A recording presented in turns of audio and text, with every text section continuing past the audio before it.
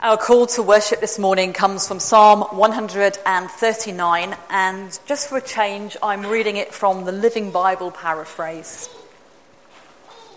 O Lord, you have examined my heart and know everything about me. You know when I sit or stand. When far away, you know my every thought. You chart the path ahead of me and tell me where to stop and rest. Every moment, you know where I am. You know what I'm going to say before I even say it. You both precede and follow me and place your hand of blessing on my head. It is too glorious and too wonderful to believe. And so let us come to God in prayer. We pray together.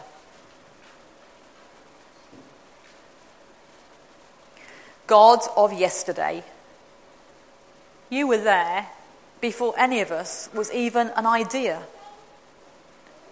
You watched as our bodies developed, hidden away inside our mothers' bodies. You ensured that each of us was unique and precious, with a place in your world nobody else could occupy.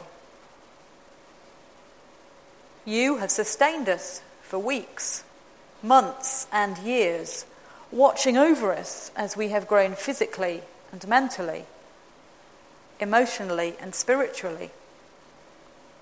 And you have loved us.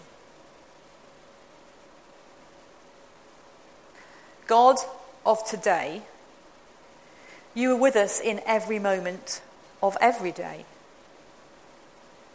You are with us when we discover new understandings and when we discard old ones. You are with us when we laugh out loud and when we sob uncontrollably. You are with us in the questioning and exploring, the learning and experiencing of what it means to be fully alive as human creatures. And you continue to love us. God of tomorrow, you will be with us when the future becomes the present. You will be with us if or when we achieve the dreams to which we aspire. You will be with us if or when our worst nightmares become reality. You will be with us as we face new challenges, experience new joys and sorrows, discover new heights and depths of life in all its fullness, both now and as we slip from here to your eternal embrace. And you will always love us. God of all times, from whose sight nothing is hidden, from whose embrace nothing is excluded, we thank you for your promises and dare to trust, to hope that they are true. In the name of Jesus we pray. Amen.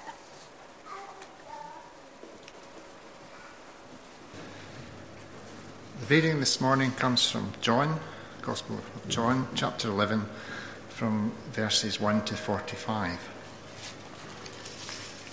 The death of Lazarus. A man named Lazarus, who lived in Bethany, was ill. Bethany was the town where Mary and her sister Martha lived. This Mary was the one who poured the perfume on the Lord's feet and wiped them with her hair. It was her brother, Lazarus, who was ill. The sister sent a message to Jesus, "Lord, your dear friend is ill." When Jesus heard it, he said, "The final result of this illness will not be the death of Lazarus. This has happened in order to bring glory to God, and it will be the means by which the Son of God will receive glory." Jesus loved Martha and her sister and Lazarus. Yet when he received the news that Lazarus was ill, he stayed where he was for 2 more days. Then he said to the disciples, "Let us go back to Judea." "Teacher," the disciples answered, "just a short time ago the people there wanted to stone you, and are you planning to go back?" Jesus said, "A day has 12 hours, hasn't it? So whoever walks in broad daylight does not stumble, for they see the light of this world. But if they walk during the night, they stumble because they have no light." Jesus said this, and they added, "Our friend Lazarus has fallen asleep, Jesus said this and then added, "Our friend Lazarus has fallen asleep, but I will go and wake him up." The disciples answered, "If he is asleep, Lord, he will get well." Jesus meant that Lazarus had died, but they thought he meant natural sleep. So Jesus told them plainly, "Lazarus is dead, but for your sake I am glad that I was not with him, so that you will believe. Let us go to him." Thomas, called the twin, said to his fellow disciples, "Let us all go with the teacher, so that we may die with him." When Jesus arrived, he found that Lazarus had been buried 4 days before. Bethany was less than 3 kilometers from Jerusalem, and many Judeans had come to see Martha and Mary to comfort them over their brother's death. When Martha heard that Jesus was coming, she went out to meet him, but Mary stayed in the house. Martha said to Jesus, "If you had been here, Lord, my brother would not have died. But I know that even now God will give you whatever you ask him for." "Your brother will rise to life," Jesus told her. "I know," she replied, "that he will rise to life on the last day." Jesus said to her, "I am the resurrection and the life. Those who believe in me will live, even though they die, and all those who live and believe in me will never die. Do you believe this?" "Yes, Lord," she answered. "I do believe that you are the Messiah, the Son of God, who was come into the world." And after Martha said this, she went back and called her sister Mary privately. "The teacher is here," she told her, "and is asking for you." When Mary heard this, she got up and hurried out to meet him. Jesus had not yet arrived in the village, but was still at the place where Martha had met him. The people who were in the house with Mary, comforting her, followed her when they saw her get up and hurry out. They thought that she was going to the grave to weep there. Mary arrived where Jesus was, and as soon as she saw him, she fell at his feet. "Lord," she said, "if you had been here, my brother would not have died." Jesus saw her weeping, and he saw how the people who were with her were weeping also. His heart was touched, and he was deeply moved. "Where have you buried him?" he asked them. "Come and see, Lord," they answered. Jesus wept. "See how much he loved him," the people said. And some of them said, "He gave sight to the blind man, didn't he? Could he not have kept Lazarus from dying?" Deeply moved once more, Jesus went to the tomb, which was a cave with a stone placed at the entrance. "Take the stone away," Jesus ordered. Martha, the dead man's sister, answered, "There will be a bad smell, Lord. He has been buried 4 days." Jesus said to her, "Didn't I tell you that you would see God's glory if you believed?"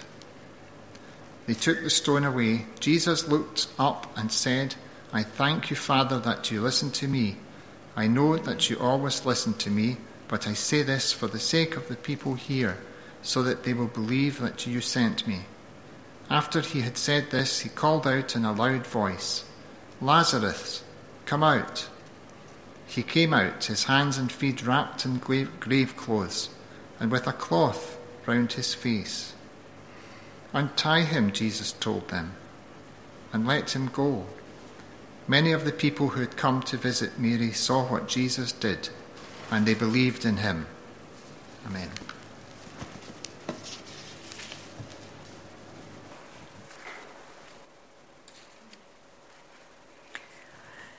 If you ask most Christians about Martha and Mary of Bethany, if you say, what's the stories of Martha and Mary? What they will respond with is an embroidered version of the story that Luke tells. John has 2 stories about Martha and Mary, and they offer us a very different perspective, which I'd like to suggest complements rather than contradicts Luke's. And today we're going to focus on the story of John 11 and 3 very different encounters with Jesus. Firstly, we meet Martha, traditionally believed to be the big sister. With her brother Lazarus critically ill, she sends messengers to Jesus, believing that the one who could make a lame man walk and give sight to a blind beggar would surely come and help somebody who is described as his dear friend. But he didn't come. And her brother died. And still he didn't come as they held the funeral. And 4 long, sad days passed, and only then, when it was all too late, did he come. I wonder how she felt. Disappointed? Let down? Angry? Rejected? Jesus, it seemed, had time for random strangers, but not for her brother. However she felt, Martha hadn't entirely given up hope. Yet, even now, even when all she's ever been taught or experienced says it's impossible, she dares to believe that even now, Jesus could change things. The stories of the last few weeks, we've discovered that they have these complicated theological conversations. And we get one here. The mourning Martha and the tardy Jesus discuss the concept of resurrection. Life after death and its form was a very important philosophical topic at the time. And it's something that goes through all the 4 Gospels. We hear about Sadducees who didn't believe in life after death, and Pharisees who did, and so on, all the questions and the stories about life after death. And in a rather accelerated version of the earlier stories, Martha recognizes Jesus and says, "You're the Messiah. You're the chosen one of God." And then she goes home to send her sister Mary to see Jesus, who evidently is asking for her. I wonder what of ourselves we see in Martha. When have we experienced disappointment in Jesus or in God, who seem to delay in answering our prayers, and perhaps it becomes too late? What emotions have we experienced? Have we, like Martha, tried to draw together our experience and our theology? Have we, or could we, name Jesus as our Lord in such circumstances?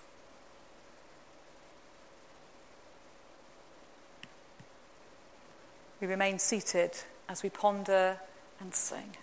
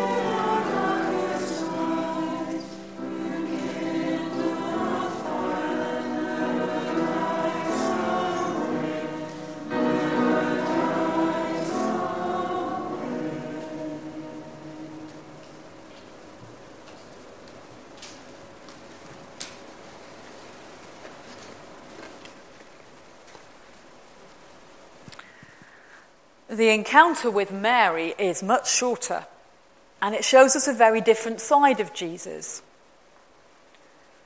Told by Martha that Jesus is asking for her, the distraught Mary gets up, followed by a whole host of weeping people, and heads off to meet him. Unlike Martha's very straightforward, fact-based inquiry, Mary collapses at Jesus' feet in floods of tears. The words she speaks are identical to those of Martha, and yet the effect is totally different. Talking theology isn't going to help here. Jesus sees this woman who is devastated by the loss of her brother, and that cuts him to the quick. He too begins to weep. Tears roll down his cheeks. The reality of the death of this man, his friend, begins to hit home for him too. People he loves are mourning. This is no mere case study in divine power. This is human life in all its messiness. His delay has affected these people deeply. The bystanders are not very generous in their response. And frankly, why should they be? They're witnessing something that makes no sense. They've heard all about the blind man who Jesus healed, some random beggar by the roadside. But now he's standing weeping over a man he clearly cared about, but seemingly was unwilling to save from physical death.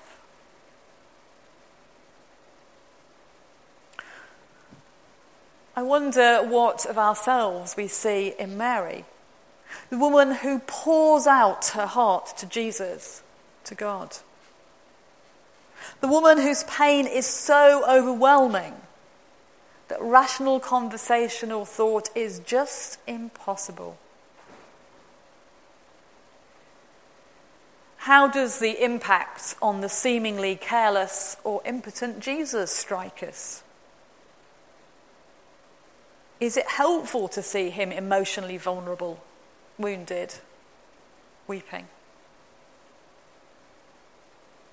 What might we want to say to him in similar circumstances?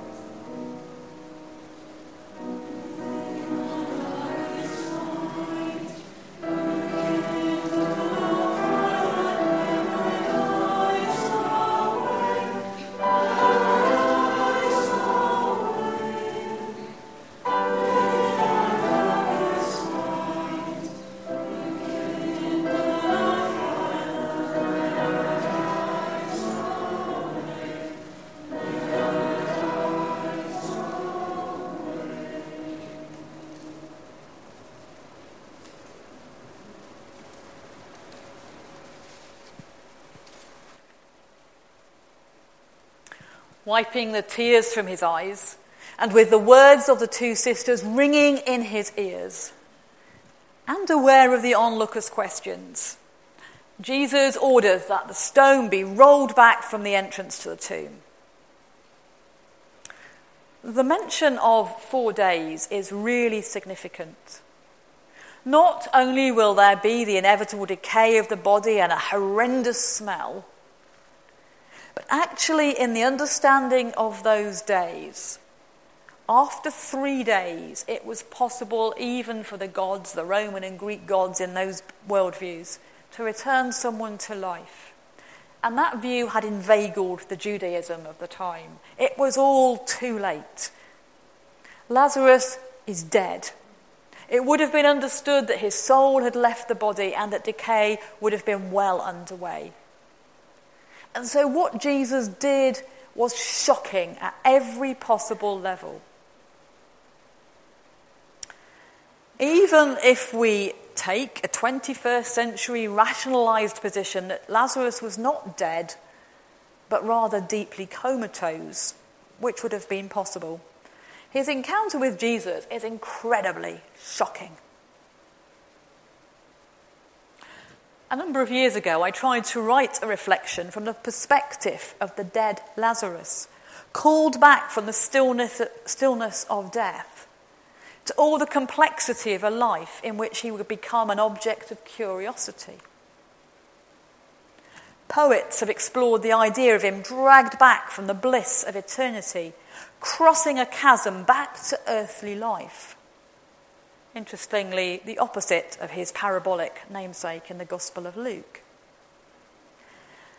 The fact is, however we read this story, we're left wondering how it was for Lazarus, who utters not one word in the whole of Scripture, but who returns to consciousness to find himself tied up in a shroud in a tomb, and a whole crowd gawping as he stumbles out into the daylight.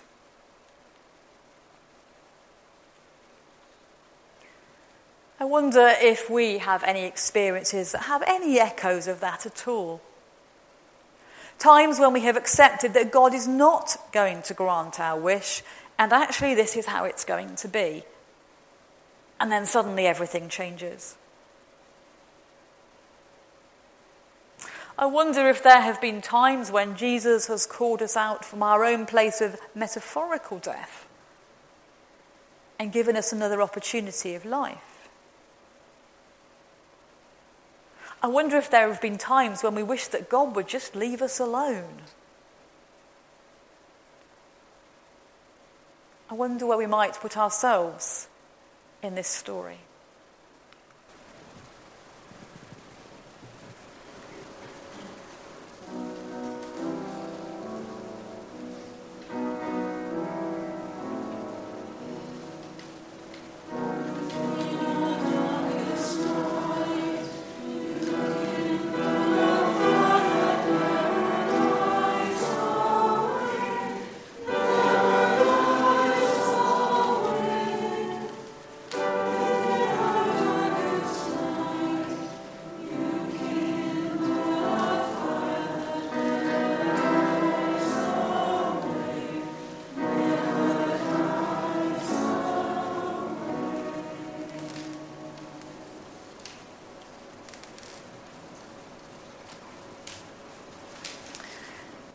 And so for the last time this Lent, we have an opportunity for some personal, silent reflection on the readings, on the words that have been shared, a time to pray, a time to reflect, whatever it is that works for you. And I know some people have found it difficult, and are probably secretly quite glad this is the last one. And I know other people have found it really helpful, and I suspect some are everywhere in between. But it's good sometimes to be a little bit outside of our comfort zone, outside of the familiar. So we have an artwork which will appear on the screen, some music to help us settle into the silence, and a poem and some questions for those who find them helpful.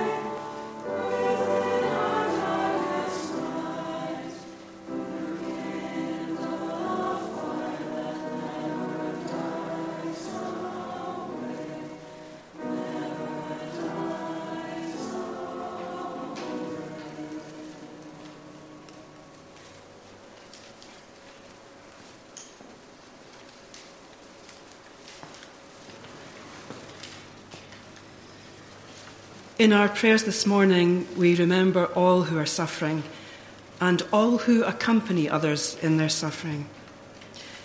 During this prayer, I'll leave some short periods of silence, and you're invited to bring to mind people that you know, whether personally or in the news, who are in need of our prayers today.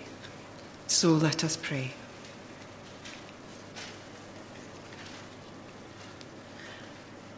Lord, we choose to call ourselves mortals, people who are dying, for we are all part of that inevitable process. But this morning we pray especially for those for whom death is imminent. Some may be fearful. Some may be angry. Others will be haunted by issues unresolved, relationships unmended, tasks unfinished. Lord, it is very dark.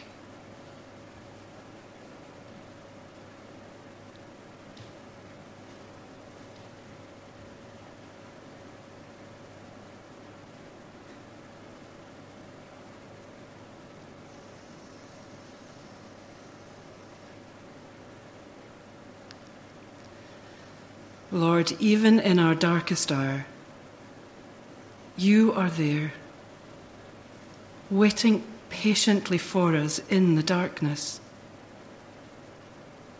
ready to weep with us, to console and to comfort us, helping us to loose the cords of the mistakes that bind us, as we release the strands we hold of others' guilt, and waiting to accompany us through death and on to that place which we cannot yet see, but which you have prepared for us.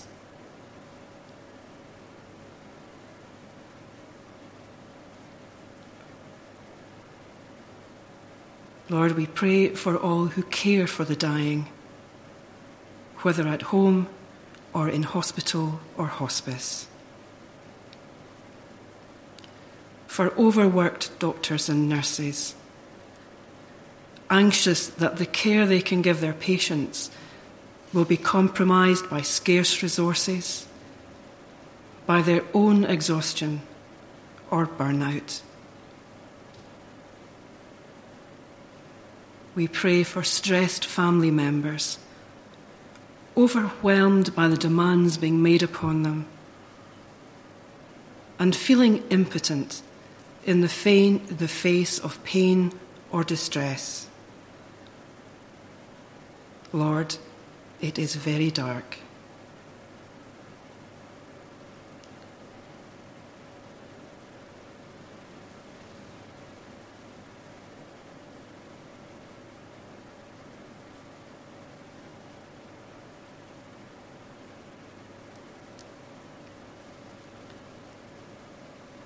Lord, even in our darkest hour, may we be strengthened by a sense of your loving presence with us, supporting and upholding us. For you alone can bring light and hope to the dark places of our lives.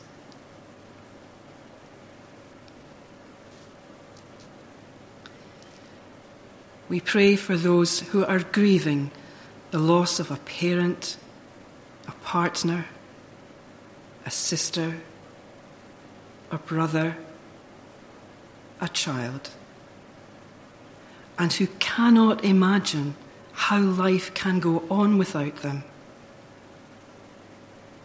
Lord, it is very dark.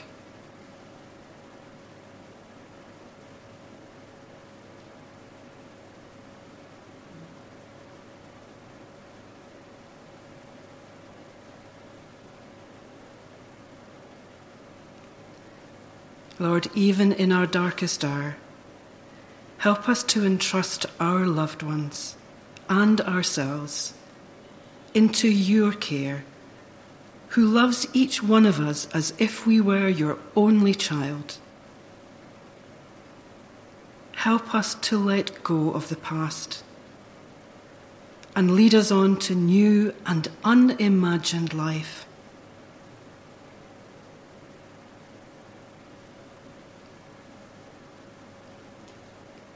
We pray for those who grieve for the loss of hope,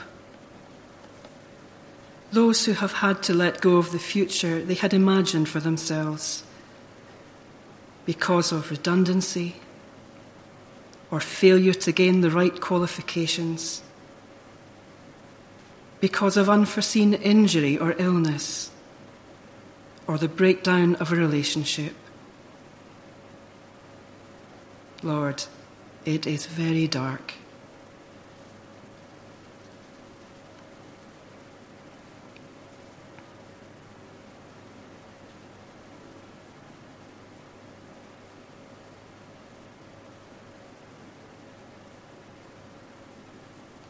Lord, even in our darkest hour, help us to catch a glimpse of you, our companion in grief and sorrow. For only you, Lord, can turn our sorrow into joy, our anger into forgiveness and love. Lord, we choose to call ourselves mortals, but help us to see that we are also natals, people who are being born to new life and new possibilities. For the night will end and the morning is coming. These things we ask in the name of Jesus Christ, our friend and brother. Amen.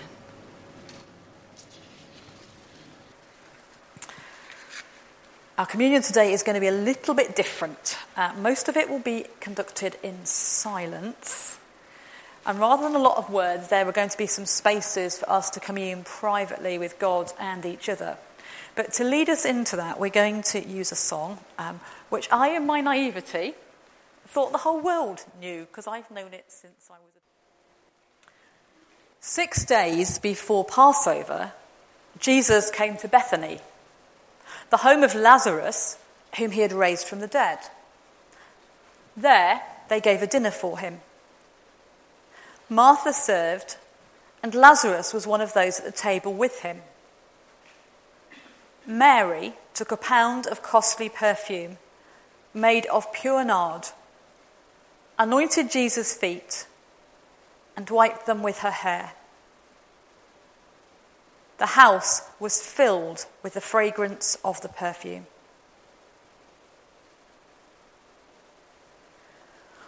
On the first day of unleavened bread, the disciples came to Jesus saying, "Where do you want us to make preparations for you to eat the Passover?" He said, "Go into the city to a certain man and say to him, 'The teacher says, my time is near. I will keep the Passover at your house with my disciples.'" So the disciples did as Jesus had directed them, and they prepared the Passover meal. When it was evening, he took his place with the 12, and while they were eating, he said, "Truly I tell you, one of you will betray me." And they became greatly distressed and began to say to him one after another, "Surely not I, Lord." He answered, "The one who has dipped his hand into the bowl with me will betray me. The Son of Man goes as it is written of him. But woe to that one by whom the Son of Man is betrayed. It would have been better for that one not to have been born." Judas, who betrayed him, said, "Surely not I, Rabbi." He replied, "You have said so." While they were eating, Jesus took a loaf of bread, and after blessing it, he broke it. And he gave it to the disciples, and he said, "Take, eat. This is my body."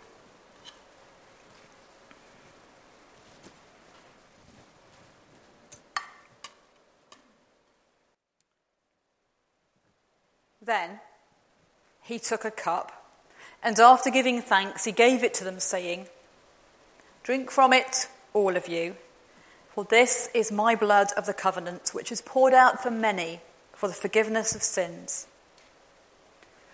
I tell you, I will never again drink of the fruit of the vine until that day when I drink it new with you in my Father's kingdom."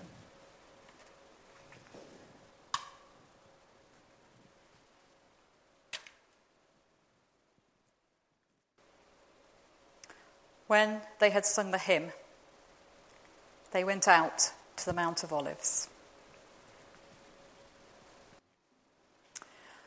Resurrection God, who breathes new life and new hope into seemingly hopeless situations, bless us with the courage we need to be real with you and with each other, so that we may be refreshed, revived, and restored this day and all days.